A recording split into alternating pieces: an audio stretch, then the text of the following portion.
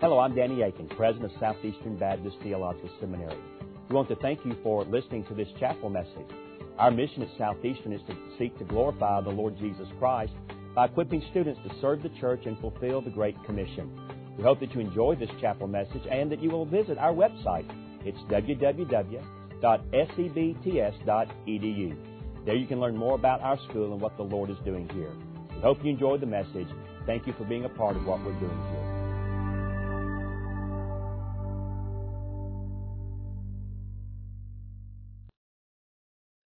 It's good to have the opportunity to have the conversation with you. I want to begin by addressing our student body for a few minutes and letting them know a few things. First of all, I want to say to everybody, thank you for coming. It's really, especially with the weather the way it is, we're glad that you're here.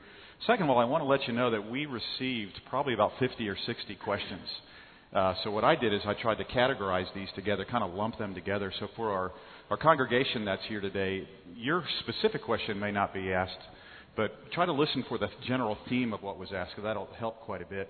And then third, I just wanted to take a few minutes here to get us started. One of the things that we do at the Casual Conversations is we try to jump into the mainstream of some big conversation that's happening in culture. But because we're trying to do a biblically and theologically sound foundation for that, what we want to do is take a few minutes at the beginning of each, if possible, to kind of lay out a theological foundation. And what I've done with the folks that are gathered here today, we handed out actually the outline that I wanted to use. So for those of you who are participating today in our congregation, keep in mind that that's a real bare bones outline, and all I'm going to do with that is run through it very quickly so that at some point in the future, if you wanted to have a sermon preparation or something, this could be a backbone basically for that sort of thing. But for us, this will serve as a foundation to kind of get us started. So let me just take a few minutes. There's a little bit of a PowerPoint with this that'll help some of the folks follow along on this. So first thing I want to say is that what we have to have this conversation, we need to think about starting from a theological and biblical point of view so that we have our primary source of authority in place. In other words, we don't want to come with just opinions. And unfortunately, in this particular issue, it's heavily charged with opinions, and we want to have a place to have a standard for that. So the first thing, A.W. Tozer made this comment. He said, a right conception of God is basic not only to systematic theology, but to practical Christian living as well. It is to worship what the foundation is to the temple, and where it is inadequate or out of plumb, the whole structure must sooner or later collapse. So I believe there's scarcely an error in doctrine or failure in applying Christian ethics, and we could say with that, and also this discussion of race, that cannot be finally traced to imperfect or ignoble thoughts about God. And so what we want to do is we want to take all of our thoughts and bring them under the lordship of Christ. In this issue, we're going to have to do that on that. So one of the good ways to do that is to start simply with a theological paradigm called creation, fall, redemption, restoration. So quickly to work through that, if you start with the creation mentality in Genesis 1:27, something very important happens in that text. The Lord says He creates human beings as image bearers, and He decides to make them male and female. And from that text of Scripture, what I would say to us is that, first off, the only line of demarcation that the Lord makes in that passage of Scripture is male and female. In other words, it seems that God really cares about maleness and femaleness, and that's why from the beginning in Genesis we can speak to the homosexual discussion in our culture. But He doesn't make a distinction between fat or skinny, tall or short, blonde or brunette, white or black. So this seems to be something rather that God's celebrating some of His differences as opposed to making lines of demarcation. Indeed, what's interesting, if you follow this up in Acts chapter 17, verse 26 tells us that it's from one blood that all human beings come forth in that. So it's almost at that point we would have to say this question of racism is not even titled correctly. There's one race. What there are ethnicities and their cultural differences. But for us to even use the language of racism seems to be a little bit odd. That's a creation point. A fall point is that basically human beings have sinned. Genesis 3 tells us we've fallen short of that all have sinned. Romans 3:23 then tells us that all have sinned and fall short of the glory of God. So because of this, humans are not only alienated from God, they're alienated from one another. And that's where we find these distinctions starting to come into play there. So the redemption tells us Jesus Christ is the free gift in eternal life. Comes through Him. And so we have then in Galatians chapter 3 this beautiful passage that tells us that we all come to the cross equal. There's no distinction between male or female. There's no distinction between white or black, Jew and Gentile. We all come to the cross together on that. Now, under this point, and for those of you who are in our congregation today, I want to make a really important, what I believe a very important marking note from Romans chapter 5. In Romans chapter 5, verse 12, it tells us that all human beings who are born are under the blood of Adam. But then it goes on in verses 15 through 19 to tell that those who are new creations in Christ are actually now under the blood of Christ. So if you want to talk about two races ever, then the proper way to talk about two races are those who are outside of Christ under the blood of Adam and those who are in the blood of Christ. So if we are then believers together, then we can say, yo, blood, what's up? And we really mean that means together we are under the one blood of Christ, right? Mm-hmm. So that's a real important thing for us as we move forward in restoration then the church is by definition those who are under the one blood of Christ, and we then become brothers and sisters regardless of the tone of our skin color, regardless of how much melanin is in our skin, then that becomes something we find oneness on. At the end of the day, Revelation 5:9 says this, here's the verse, and they sang a new song, worthy are you to take the book and to break its seals, for you were slain and purchased for God with your blood men from every tribe and tongue and people and nation. And so, folks, for all of us, here's kind of the jump-off part in the conversation is this last comment. We are dishonoring the blood if we do not unite around the common purpose and mission of Christ. Yeah. In other words, we're not really after unity. What we're after is a common unity in following the person of Christ and His mission. And it's within that we come together on there. So let me stop right there and just kick off to you all, really for any of you, if you want to respond to anything I've just said. And then I've got a series of questions that we'll engage with the students from that point forward. So any initial thoughts in response to that as we get going? Well, Mark, I'd just say this. Ultimately, kingdom diversity is a gospel issue. Yeah. It's a gospel issue. And one of the reasons I think we've come together on this with such conviction is that to deny what you've just shared is, in essence, to attack the gospel. And it filters down into our churches. There's some things in our churches that are negotiable. I would spill my blood over. There are other issues that will actually impair the proclamation and the understanding of the gospel. And racism itself, as it is commonly understood, is an attack on the gospel, and therefore it's not something we can negotiate.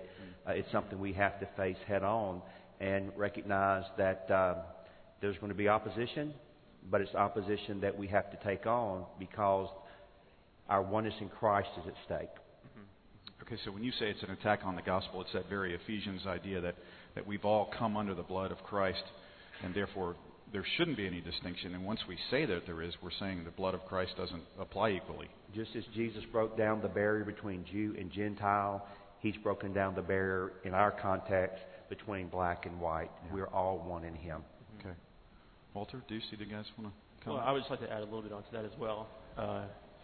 If we don't see that the gospel is powerful enough, or if we don't actually act like it's powerful enough to jump this divide that our society has put up, then that's a testimony of to the world about what we believe the gospel actually is. And so if we actually believe the gospel is capable of doing this, we need to trust in the power of the gospel to do its work and to unite us. Okay, great. Mm-hmm. Anything here?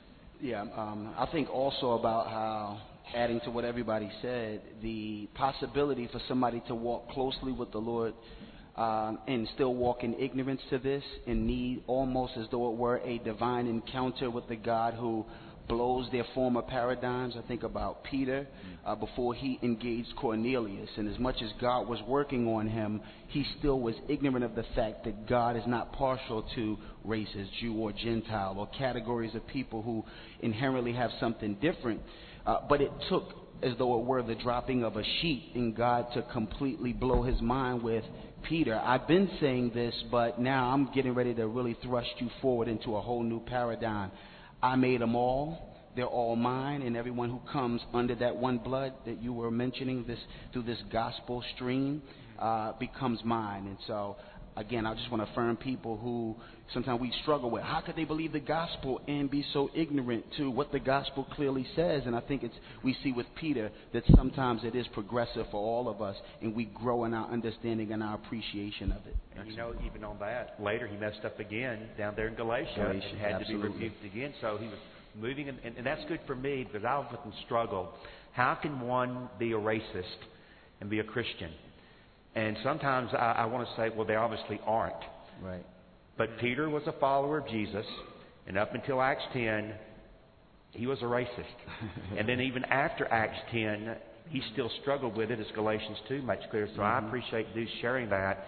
At least will motivate me to be willing to extend grace in this issue, not compromise conviction, but recognize people are along different paths on the journey. And if they're moving in the right direction, okay, we can work with that. Absolutely. Yeah, one 45-minute discussion isn't going to change a couple hundred years of the trajectories of what we've been raised in, but we can start fighting it and working at it really good. Absolutely. All right, let me start with a couple real mundane questions. This is a simple one, but I was chatting with Walter about this on the way over. In some ways, I'm almost a little embarrassed to ask it, but it's good for all the folks with lighter skin in the room to kind of hear your guys' thoughts on this. So here's the question. Starting right off the bat, when a person of lighter skin, someone who has less melanin, sometimes we call it a white guy, okay? When a white guy's talking to a guy with more melanin or a black guy, what's the best way to address that person? Are you an African American? Are you a black dude? Are you a man of color? What's the best way to start off that conversation? Yes. Take it, my man. Take it. Well, if I could just start. So it depends on what your background is and what those terms connote for you. So let's just say me. Very secure in my ethnicity, very secure in the ability for people of different ethnicities to love me for who I am, not discriminate, while at the same time experiencing various degrees of discrimination. But when you or somebody with a lighter skin tone addresses me by their term, it'll let me know something about them and less about me. It lets me know. If they say you're African American, it's more of a formal declaration of what my ethnicity is, and it shows me that they're thinking on a more formal level. They're probably trying to be very, very careful about how they connect with me. If they say black, I sense a form of comfort in them because they're just going to, come on, you know what I mean, black. You know what I'm saying? And one of the things that I notice is there's a way to say black in a way that lets me know that you're saying it in a way that's sort of undercutting me. Yeah. Hey, what's up, black man? You know, if you say it like that, I'm going to think differently than if you say, no, because you is my black brother, then I'm going to take it differently. You see what I'm saying? So. That's my man. But anyway, I would say if, black, African American, man of color, so long as it's said with respect, which Deuce was kind of alluding to that. If you say, oh yeah, I was a black dude, the store got robbed, and but you know what I'm saying? There's a way that you can say it that connotes disrespect, and a way that you can say things that connotes respect. And so it really doesn't matter to me so long as it's respectful. Well, that's helpful because I know for me, I want to honor my black brothers. And so I don't want to be offensive. And sometimes those of us who are white, we want to do the right thing. Exactly. We just don't know how. Part of it is our upbringing. Part of it is our culture. And so that's helpful to know that. And, I guess if we get pushed back, there's a way to navigate that and get the conversation moving forward. Yeah. I mean, even a couple days ago, you and I had a discussion about how to even talk about kingdom diversity and things related to it. And to be honest with you, although we can start splitting hairs about different terms and what it historically means, but in essence, if we understand that you're talking out of a heart of love and compassion and for the sake of the gospel, I really think that can really I see what your intention is and not necessarily what I might assume is coming behind a word if it's misplaced. In other words, when you get to know people and you know they love you, you're naturally going to give a benefit of the doubt. Exactly. And that helps us move forward together. That's good. All right, good. Let me jump in a little bit further with another question. Currently, we have an African American president. More formal there in the way I address that. And we also have an African American man who's president of the Southern Baptist Convention. So let's jump ahead, let's say 3 years. We could do this randomly, it doesn't matter the number of years. But let's say 3 years from now we have a white president of the United States again. And we have a white president of the Southern Baptist Convention again. Tell me what you hope will be different underneath the surface now that we've had these two men leading these two large organizations during this time. What do you hope will be the long-term difference? In other words, what we want to avoid is perhaps this token black president, token black president of the SBC, or the flash in the pan mentality? What do you guys hope will be different? Maybe how can we move in that direction? Yeah. We're all looking around. I'll start talking, then we can correct me when I'm done. But to be honest with you, I hope that this is an opportunity for the African American voice to be mainstreamed into our denomination and mainstreamed into the national dialogue. So after this, I would hope that, especially in our denomination, that the African American voice is more likely to be heard more often from people who are in executive level leadership in whatever organization in our denomination, in our seminaries, and so on and so forth. So essentially, our culture says that people who are at the very top of organizational structures don't have to listen to people on the bottom. But what I would hope that we would do is take the example of Christ and humble ourselves and consider others, as we see in Philippians 2, and we would give ear to the single mom. We would give ear to the first generation immigrant, even from the perches of the top of these organizational structures that are in our nation or in our church or denomination or what have you. Excellent. Mark, I see it as kind of a wedge getting in, or if you like, the camel finally getting his nose under the tent, so that my hope is when I move off the scene a decade from now or 20 years from now, whatever the Lord gives me, having an African American, a black man, as president of the SBC would even be something we think about. You don't think about today in the NBA whether the coach is black or white. That day's done. You don't even think about it. If you were to ask me right now how many NBA coaches are of what ethnicity, I don't know. I don't think anybody really cares. It is a shame that they got there before we did, but it's just now not even an issue. Now, it is still an issue when it comes to football, especially in both the NFL and football in the South. I'm hoping there'll come a day when, again, we don't even think about it. And if we can get there in our convention of churches where not just whether it's a black man or a white man, but someone who's Hispanic or someone who's Asian, then we've made great progress, and we've allowed, as Walter said earlier, the gospel actually to shine in all of its glory and brilliance, so that we're not having to look for people, we're not questioning things. It's just who we are. It's become family. You want to jump in on that? All right. So let me, Danny, let me press you on that a little bit by going in this direction. Do you think, and I'd love to hear your guys' thoughts on this too, it'd be helpful for all this. Do you think that for predominantly white seminary, historically that's who Southeastern's been, as well as for predominantly white congregations and entire convention, do you think it's going to be tough to shift to having black pastors and black professors for those who've historically come to the seminary? Talk to us a little bit about what might need to happen among our congregants, our seminary students. Let's say that all of a sudden, if we blink forward a decade and 40% of our faculty is now are men of color, men and women of color, depending on which discipline on that. What do we want to communicate to our students about that?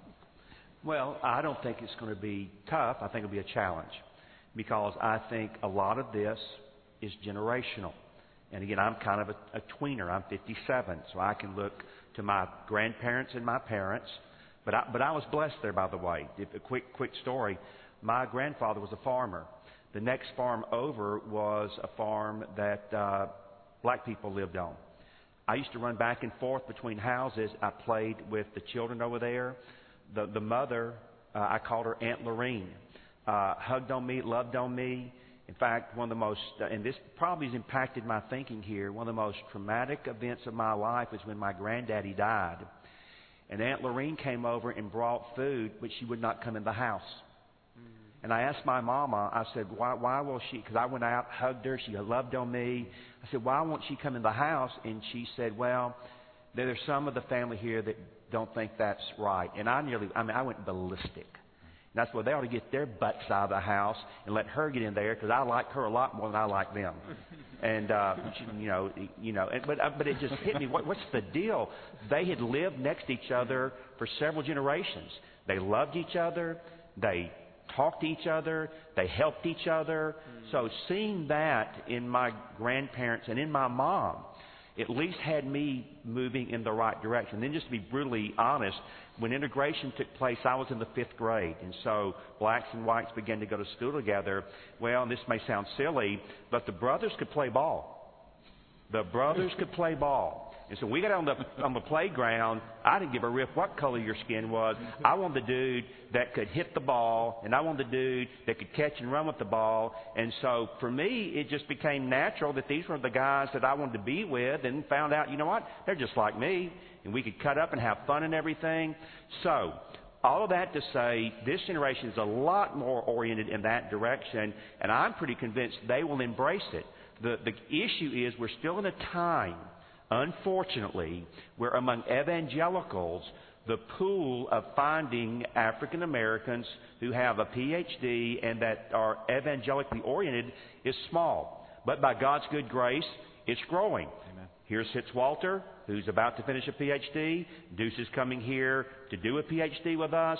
That day will change over the next decade or so. And as that pool gets larger, I have no doubt at all that those who lead our seminaries in particular will be aggressive in trying to pursue men of color to come and be a part of the faculty. I have no reason to think our student body will not readily embrace that.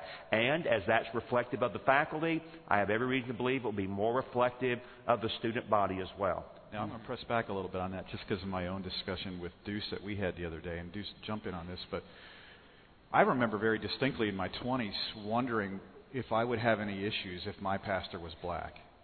I remember very specifically the day when I had to address that in my own mind and say, I think I have roots of bigotry that I didn't know were there. Because like you, I grew up as a tweener, and so for me it was something that I always hated racism. But then when it started to be that question, I started to wonder, I wonder if somehow I would be harboring something underneath. And that's, I'd even love our congregants here today and people who may be listening on the internet. If you were predominantly from a black congregation, would it be hard for you to have a white pastor? And if you're predominantly from a white congregation and have been all of your life, would it be tough to have a black pastor? So, Deuce, you and I were chatting about it. You are at Imago Dei, and you've preached there a couple times. Share with me. Well, let me just say this. So one of the things that, the African American community will often talk about is how what we have always had to do has always been optional for you. So for whites, they can choose whether or not they're going to intersect with people from other ethnicities a lot of times. Especially if you operate within a certain class, a higher class, it's even more of an option. Every now and then the winds of providence force the issue, such as integration, which forced the issue and was resisted, and every now and then, somebody's skill level will force the issue from a monetary standpoint. Once one person gets over, people begin to realize that my bigotry or my prejudice is really unfounded. And so what I would say is on that issue, Jesus said something to the rich man who died and who said, let me go back and tell my family that this stuff is true. He said, no, they have Moses and the prophets. If they don't believe that, they won't believe if somebody comes back from the dead. So I believe there's a sense in which we all, especially as Christians, are continuing to hope that as we faithfully exposit, faithfully reveal the Word of God, that's enough to change our minds, by the Spirit of God change our hearts, and we can lead a nation that needs these other things to believe. They may not believe it based on Scripture. They need encounters that are positive. They need things thrust upon them. We need it sometimes too, but basically the Bible teaches that God says it, that should be enough. Some of this stuff is just the way we are accustomed to being.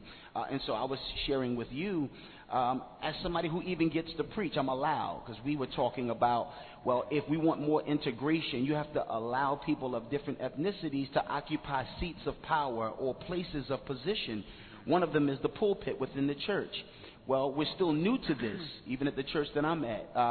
And so what ended up happening was sometimes I get out of the pulpit and I say, now I wonder if I'm primarily entertaining, if I'm primarily funny, if I'm primarily novel, or if they can receive me as actually doing the exact same thing the other people are doing, and that is being nutritional, being biblically on point, being theologically substantive. And so I've even wrestled with that, getting back and saying, babe, do they just think, what I'm saying, I'm snazzy, or do they think, yo, this dude is bringing it, and the way I would say it, yo, this dude is bringing it.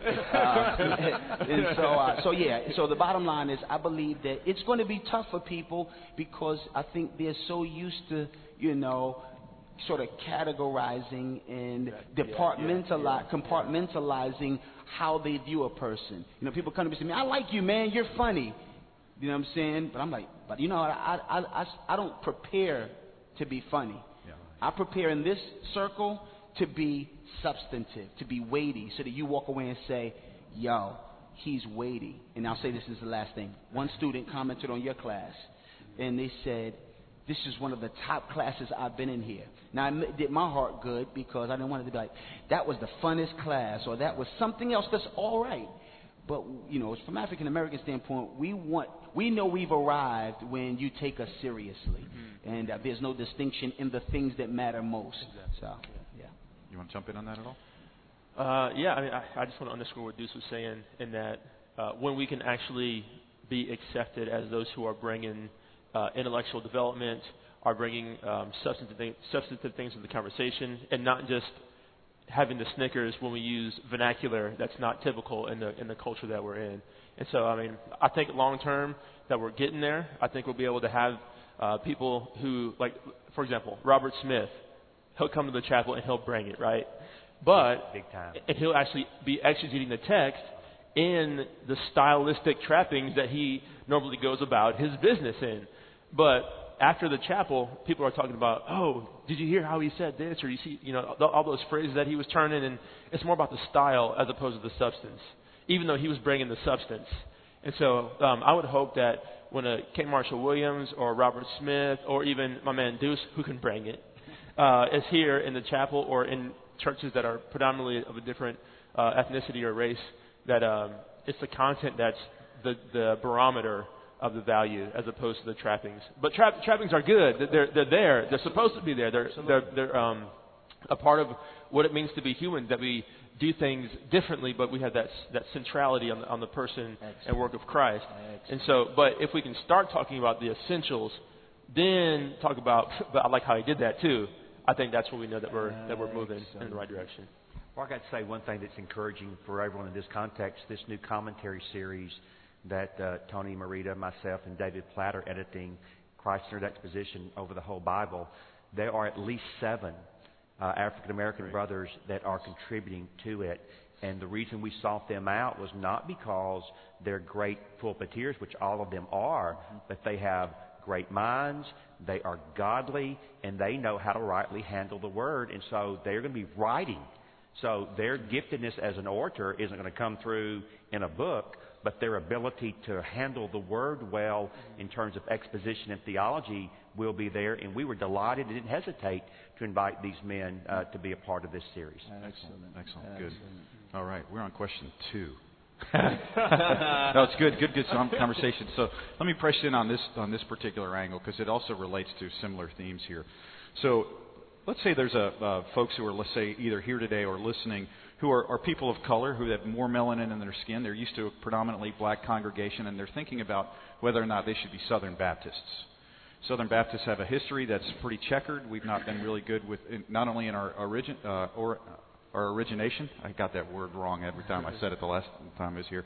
As well as in the civil rights movement, we didn't do all that good of a job. So why would someone want to join the Southern Baptists now and be a part of that? And then the follow-up question I was going to ask you guys to think of, so you can couple them together if you will, if you want to. I have some friends here at the school. I'll leave them unnamed, but who are African American, who have said it's difficult to be here at Southeastern.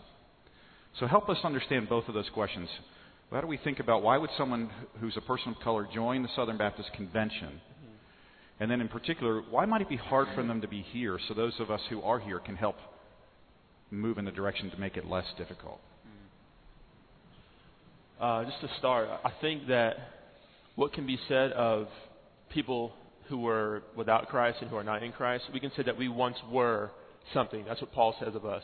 You once were this. You once were that. I think that the Lord can do the same thing to a denomination or an institution as well. And so, I can say the Southern Baptist Convention once was, and I can fill in the blanks with things, but I can say that today, this is where we find ourselves, and like we said before, we can be excited about the fact that there's progress. It's not just the fact that culture is changing and that therefore we're meandering along, behind the culture to be more open to different people of different races.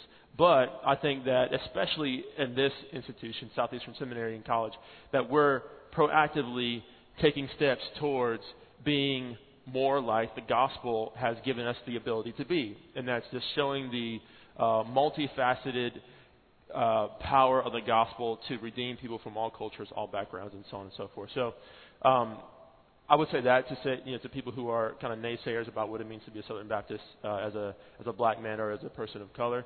And then as far as being at Southeastern, why is that hard at times? I think one is there's a culture that comes with Southeastern, and so people come from different backgrounds. They're just having to kind of not be in their home culture in a sense, and so there's just some trappings that have to be dealt with. But on an under the surface level, I think that there's something that we're addressing now as a faculty is that most of the time, because our faculty is predominantly Caucasian, predominantly male, is that the questions that each discipline is applied to comes from the perspective of the person who's answering the questions. Does that make sense? Yeah. And so, in a sense, when you come to Southeastern, I'm getting, let's just say, like a metric set of tools to go out and do ministry with.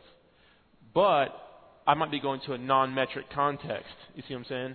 And so in order to take that extra step and contextualize the gospel in a culture that I might come from, or in a different culture, if we're going to a culture that's not the dominant culture here at Southeastern, it takes an extra step to be able to apply what we're learning into those contexts. But I'm glad to say that here at Southeastern, we're addressing that issue in a bunch of different ways, with hiring a multicultural faculty, the addition of courses that are addressing issues, but also the most profound and the most audacious is to try to equip the faculty to actually facilitate a multicultural learning situation. And we're doing that through a bunch of ways that we can talk about. I'll let you guys answer it, but let me just press in real quick on that particular thought. So I'm an ethics professor, and I teach, and it's my personal opinion, and one of the greatest pieces of American literature is the letter from a Birmingham jail that Martin Luther King Jr. wrote on that. So to kind of give a rubber to the road with what you just said, as an ethics teacher, I need to bring that into my classroom and have my students reading that because it's such an important piece of literature, but it's such an important ethics piece. And if my students leave here having never read that, I've done them a disservice. But I didn't think about this until I was in my 30s because I'm predominantly a white dude trying to teach in a context where I've not had to think about that. So that's kind of what you're after. Is that this is really a challenge for our faculty. Yeah, it is. To expand themselves. And I would say just kind of like my comment about the presidents of the SBC in America is that the African American voice or the other voice will be able to enter in the conversation and be there because I don't expect you to know everything. You're finite, I'm finite, but what we can do is come together in the dialogue with one to another. When we have our Hispanic brothers, we have women, we have and the list goes on of believers that we can bring to the table. When we are all around the table with a sense of equity, we can essentially lose some of our finiteness. And so, and I think that's what we're going after here at this school. Dennis, you want to jump in? Go ahead. No. I just say a quick thing. Somebody asked me that question, I would say, well, number one, in 1995, as a convention of churches, we apologized to our black brothers and sisters for our racist past, and we asked them to forgive us. And that resolution passed 98%. I wish it had been 100, but it was overwhelming. Secondly, the only area right now where the SBC is growing is in ethnic fellowships. The white churches are plateaued and in decline. We are growing in Hispanic fellowships, Asian fellowships, and African American fellowships. And I think that's happening because, one, we want to welcome in those brothers and sisters, and at least at the top where the leadership is in our denomination, those that God has providentially placed here. I don't know one of my colleagues that is not also 100% on board with what we're trying to do here at Southeastern. So from the top filtering down, you've got an orientation in this direction. So there are a couple of things right there that are very tangible and concrete. Do we think we've arrived? No, that's one of the reasons we're having this conversation. We know as white brothers and sisters in Christ, we do have blinders. We don't see everything. We need our African American brothers and sisters, our Asian brothers and sisters. In fact, a few years ago, Lifeway did a VBS thing that had an Asian theme that was extremely offensive to Asians. And as a result of that, Jimmy Draper apologized. We're sorry. We didn't mean to do this. Took it off. We won't do this again. It was painful, but we learned. And as we move forward, we're gaining ground. We're gaining ground. And so all of that, I would say, is good. And then I'd say this. We need your help. Can we do some things for you? Yes, that's one of the geniuses of how the SBC works. But you can help us. We need you, and we want you. And I would say to them, that's our future orientation. And I don't know if you want to hit another question or this, but I will say,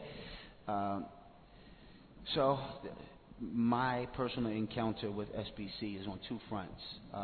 A church plant that I was a part of, and now this seminary, even invitation. And what we can honestly say is we keep seeing that there's a fruit is being born with repentance. There are these tangibles. The repentance is not merely the resolution. It's the resolution, and it's so much more. And so we continue to advocate for, the other ethnicities being as gracious toward our brothers as we want them toward us. All of us, as my father would say, cut the fool. But we need somebody to not, chain us to those actions, and to be willing to, receive our attempts to demonstrate that we're bearing fruit in keeping with repentance. So I know that that's the case, and I just think that we also have to continue to reform our reformed minds. We have to continue to have our minds transformed by the renewing of our mind continually, and that means reincorporating or incorporating new encounters and new principles into what we think is already. I'm already not a racist, but but there's still things that need to be worked on, and we're not reverse racist, but there's still some, some jadedness and some bitterness that sometimes comes from people who've been the victims of it that cause us to reverse it. So again, I think what everyone is saying is spot on. And Mark, we can't change our past. Would to God that we could, but we can do something about our present and our future. And I do think that that's our goal, to be a different people today and certainly in the future. And again, we need the help of other ethnicities to allow us to become what we really believe God has redeemed us to be. Yeah. So a couple of the questions that came in related to this. Danny, just a few moments ago, you talked about how the Southern Baptist Convention apologized. And I asked you two guys this privately the other day. How do you handle, you two men, how do you handle when a guy like me, let's say I come up to Walter and I say, Walter, on behalf of my race, even though I wasn't a slaveholder and even though I worked as hard as I possibly can to not be racist, I want to apologize for what's gone on in the past. How does that make brothers like you guys feel?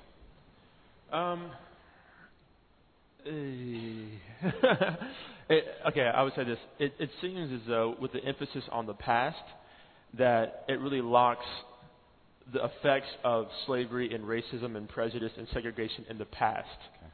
And so it's not acknowledging the reality that there's some residue in society that is still from that we're still having to grapple with.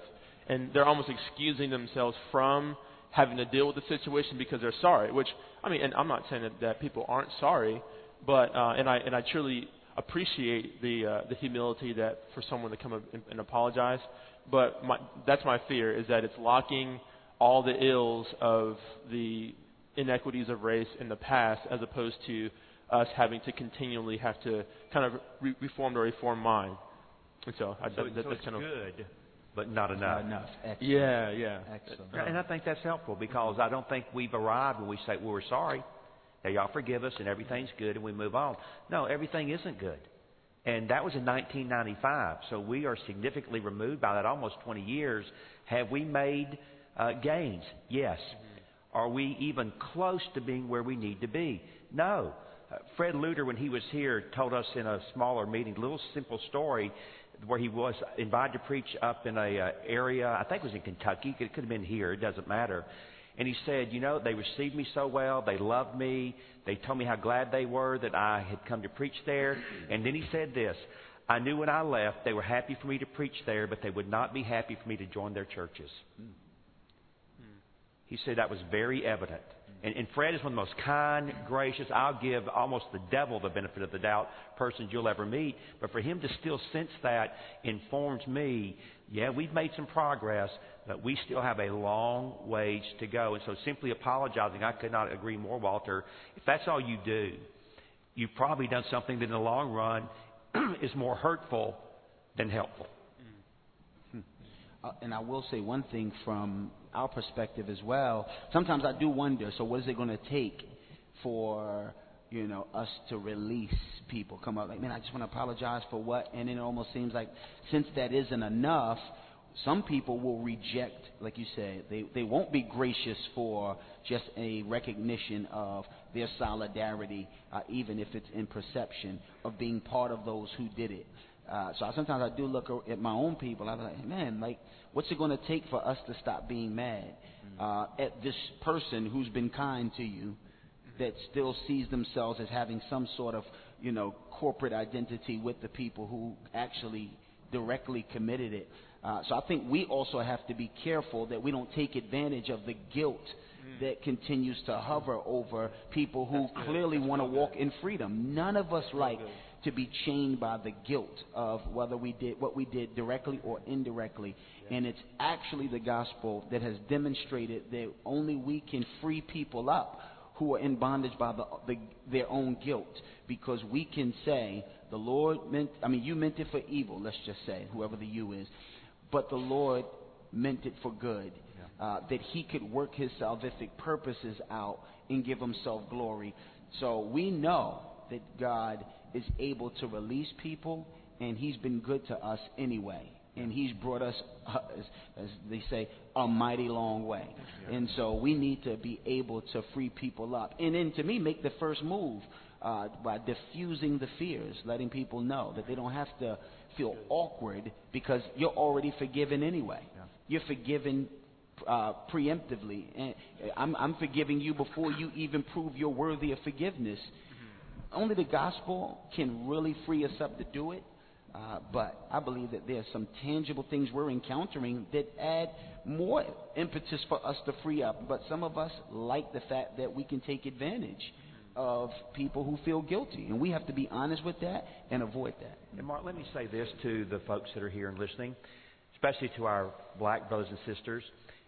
You mentioned the young man that said it's uncomfortable being here. Tell us why. I want them to know they have an open door to me, to you, to our faculty.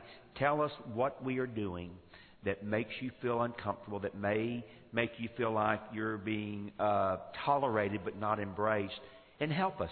Because sometimes we want to do I hope all the time, but we want to do the right thing, but sometimes we don't know. And so that's why it's great to have dear friends like Deuce and Walter here that are dear friends to me, that can say, look, I know you didn't intend X, but it hit us like Y. And when I find that out, it helps me then reorient the way I think, change some of the things we do, and we can then begin to break down those barriers. And I think just knowing that we want to do that, I hope is a positive affirmation, but it's really real. We want to be a community where folks of every ethnic background feel like this is home. This is family. I absolutely feel welcomed here. You know, and that brings up the whole idea. If we all take on the perspective, a Pauline perspective, that I'm the biggest sinner in the room, then I don't come at this conversation with, well, because I'm white and we are the predominant race, if you want to use that term, who have been here at the seminary, therefore I have a lot to give you guys. That's kind of inherently racist, just because there's this almost inherent supremacy involved, as opposed to that attitude that you just expressed to say, no, you know what, I can learn from anybody, and I need to, because I'm the chief sinner in the room. And it doesn't matter who's been here the longest. What matters is that we're under the blood of Christ. We got to come and learn from each other. Yeah. All right. Well, let's just shift for a few minutes. Time's fleeting from us, and there's a couple places I want to make sure that we talk about. I want to talk about integrating churches for a moment on that, and get you guys to think out loud with me about this. So let's say there's a lot of conversation about having integrated churches, multi-color congregations on that. So let's say that I attend a church and I look out, and you can even do this morning here in our congregation, but let's say I look out and there's 95% white folk, 5% black folk. Is there something wrong there? Is there something racist there if we failed? Let's flip it. I look out over my congregation and it's 95% black folk.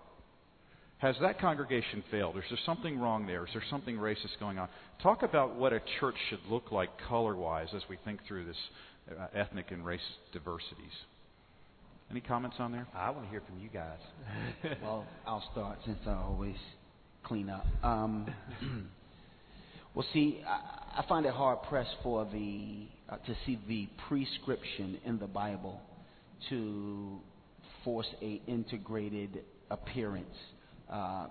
But I see the prescription for making sure that you tear down walls of hostility and you remove barriers to it happening. I think that some places it just does not happen and no one's mad about it. In other places, it doesn't happen because there are barriers in place that hinder it from happening, and somebody is uncomfortable about it, and they would feel like God visited if that barrier were removed, and some natural cohesion would take place that's missing. To God be the glory when it shows that multicolored display of His differences rallied around the unity.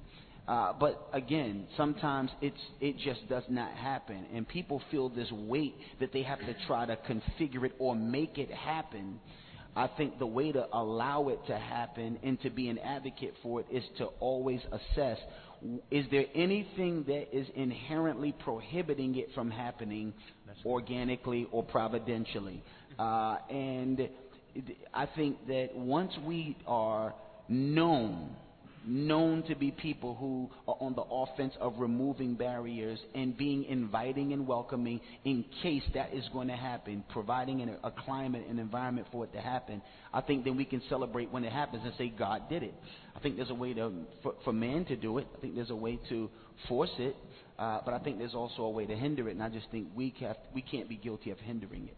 Mm-hmm. Well, if we're having a church, basically the goal, I think, of a local church is to show the Lordship of Christ over a particular area that's around it.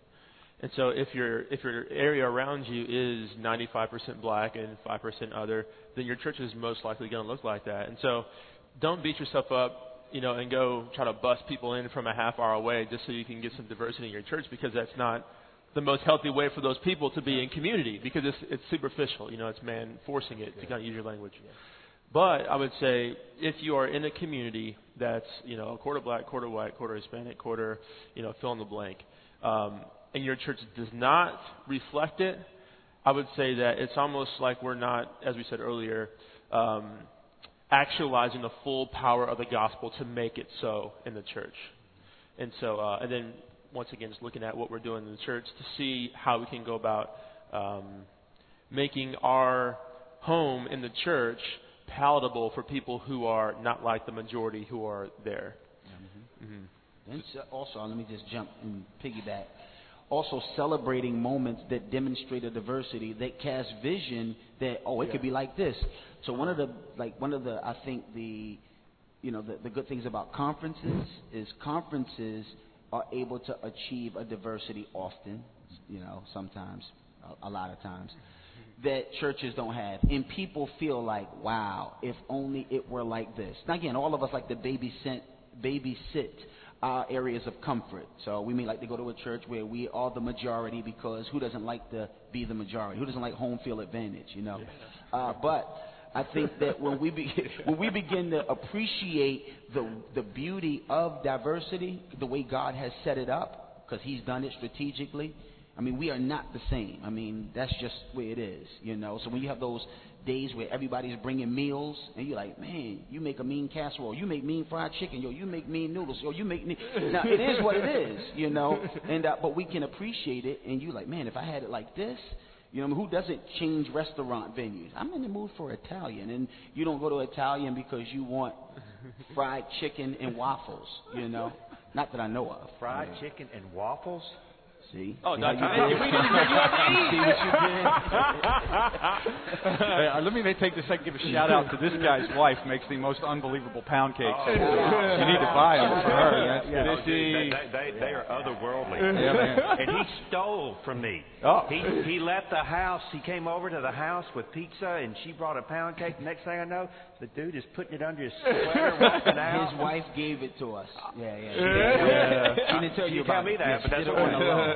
All right, we got just a few minutes left, so I want to ask each of you a question, and we'll close our time together. I want to ask you a question about hip-hop. I want to ask you a question about racist Puritans, and then I want to ask you to kind of give us a vision of your diversity. So let me do this conversation this way. You do a lot in hip-hop, rap, music there. Help us to think. Recently there's been some controversy. A group of light-skinned, low on melanin dudes got up and talked about how hip-hop's not a good thing. Tell us, think through with us about how to think about hip-hop culture within evangelicalism. Yeah. Okay, you only got a little bit of time, so see if you can do that. Excellent. Okay, once again, we're talking about people who are unexposed, relatively unexposed, speaking as, you know, comfortably without the humility of, this is probably because I'm unexposed. So they think they have it right, and that's where the outrage comes in. If you said it with a little more humility, people would say, oh, you don't know. Oh, man, let me just put you on, as we say. But I would say hip-hop. One of the things that we know is that if you really do a study on hip-hop and its origin, it actually had some noble beginnings. It did. It was a substitute for gang violence. It was unsaved people's version of trying to at least counter gang violence and come up with a new way to battle with your art, battle with your expressions. It was also the desire of a people who were marginalized, who didn't have money or the ability to go to the academy, found a way to make their art known to a public. It went mainstream. Mainstream means there's dollars. Dollars means it gets corrupted even faster than it would be if it were just grassroots.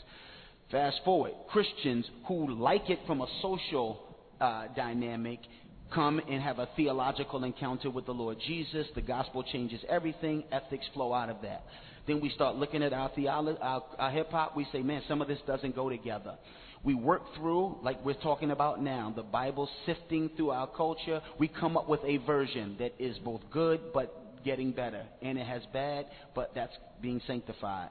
We come to the church like, receive it, but only receive it so far as it lines up with what is common to us, our common Lord, one faith, one baptism. I believe that we should embrace it, fan it in the flame, and apply this whole race context and conversation to hip-hop. I believe we should keep it accountable because some of the guilt makes you just sort of keep your hands off it, and then our sanctification doesn't happen as completely as it would if you held us to the fire that you hold all of us to. So, again, hip-hop, tune in more for the next episode. I like it. All right, so Walter, a question came in that was related to this. Why is it okay for folks here at the seminary or any other place to recite and honor slave-owning Christians who happen to be Puritans, people who had really good thoughts about God but owned slaves themselves? Now, you did your master's thesis in this direction, so help us think through that. Yeah, well, first of all, I guess to start with the humility piece, because if we can't understand that we all have clay feet, then we're just going to start throwing darts at everybody, and then no one will ever have anything, or be able to say anything. So, but as far as, I wrote on Jonathan Edwards, and also critiqued him with James Cone, which is a funny dialogue, but we can we can talk about that later. But essentially, I think that a person like myself, reading a person like Edwards, knowing that he owned slaves, it really is a discipline of grace for me, making sure that I'm gracious to my brother in Christ. Because essentially what I came to understand is that when someone has a glaring, well, at least to us, a glaring blind spot, their culture has made it so that they assume something to be so normal that they don't even apply the gospel to it. So Jonathan Edwards' father and his, brother and his, granddaddy and everyone who was somebody around him owned slaves. And so that's probably what he did and didn't apply the scripture to it because he just assumed that that's just the way the world works. Right. And so I really see that in him as an area that he didn't apply the gospel. Not necessarily a misapplication of the gospel because he just didn't do it. What we can do is make sure that we are in dialogue with those who are different than us, race, gender, nationality, and the list goes on of, age and so forth, so we can point out those things in each other. So we can say, okay, the culture that you reside in assumes this. Well, you might want to rethink that because of X, Y, and Z. And then I guess, lastly, before I'm done, I think this will give us humility because I think Jonathan Edwards was a phenomenal exegete, phenomenal philosopher, theologian, and pastor, preacher as well. And so it makes me ask the question, what is it that my grandchildren are going to look at me and say, gosh, how can you be a Christian and he did that? And so it really begs that question for me. So it really, as I read, Puritans or even more contemporary, figures who had kind of this, who are a mixed blessing to people of color, if you will, I really have to exercise that humility, but then ask that question of myself. Okay. Excellent. Danny, we're a little bit over, but I wanted to give you an opportunity before we finish today to just cast a quick vision. Why are you pioneering ethnic and racial diversity here at Southeastern? What's your big heart? And then once Danny's finished, I'll say a prayer for us and we'll dismiss on that. So, because at its very core, it's a gospel issue. And if we don't see this rightly, then we run the risk of missing and misunderstanding the gospel.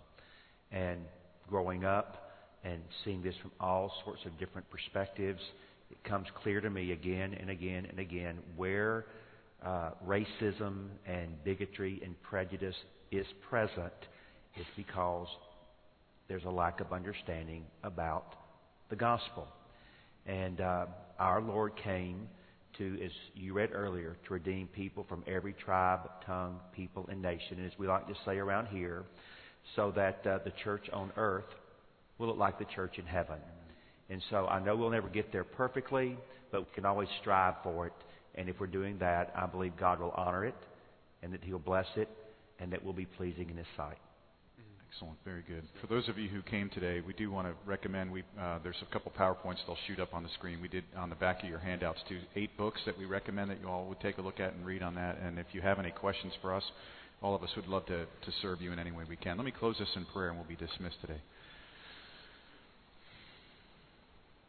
Our great Father, we recognize that somehow in your wisdom, you put within our DNA as human beings the ability to have different skin tones. We ask your forgiveness that we would make that a divisive idea of superiority and inferiority. It's one of the stupidest things humans have ever done. So we repent of that. All 4 of us here and as a congregation today, we want to ask and really beg your forgiveness for being so incredibly dumb on this. And yet it's the gospel. It's the blood of this man, Jesus, who was probably much darker than me, perhaps a little lighter than my other brothers here, but someone who came to die for the human race. And so under the blood of Christ now, we share. We're one, and we're seeking to see the world one for you, Christ. So may it be that we leave behind all these things that would entangle us and instead run this race with endurance, that we might together link arms for the sake of people all over the globe who need to know you. And so, Father, we call ourselves the chief of sinners, but we recognize that you are the Savior who brought us all to the place where we can find this oneness that's beautiful because we're one in you. So help us with this, God. Please help us with this. And we ask this in Christ's name.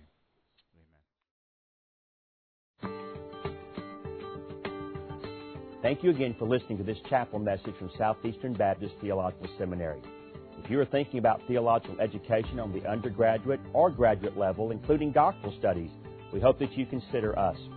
If you also find these chapel messages encouraging and a blessing to your walk with Christ, we hope that you will consider financially supporting Southeastern. Our graduates are literally serving the kingdom across this globe, working to carry the gospel of Jesus Christ to a lost and dying world. Your gifts will help to train more, and they will serve as a worthwhile investment in God's kingdom. You can find more information about attending Southeastern or supporting us financially at www.sebts.edu.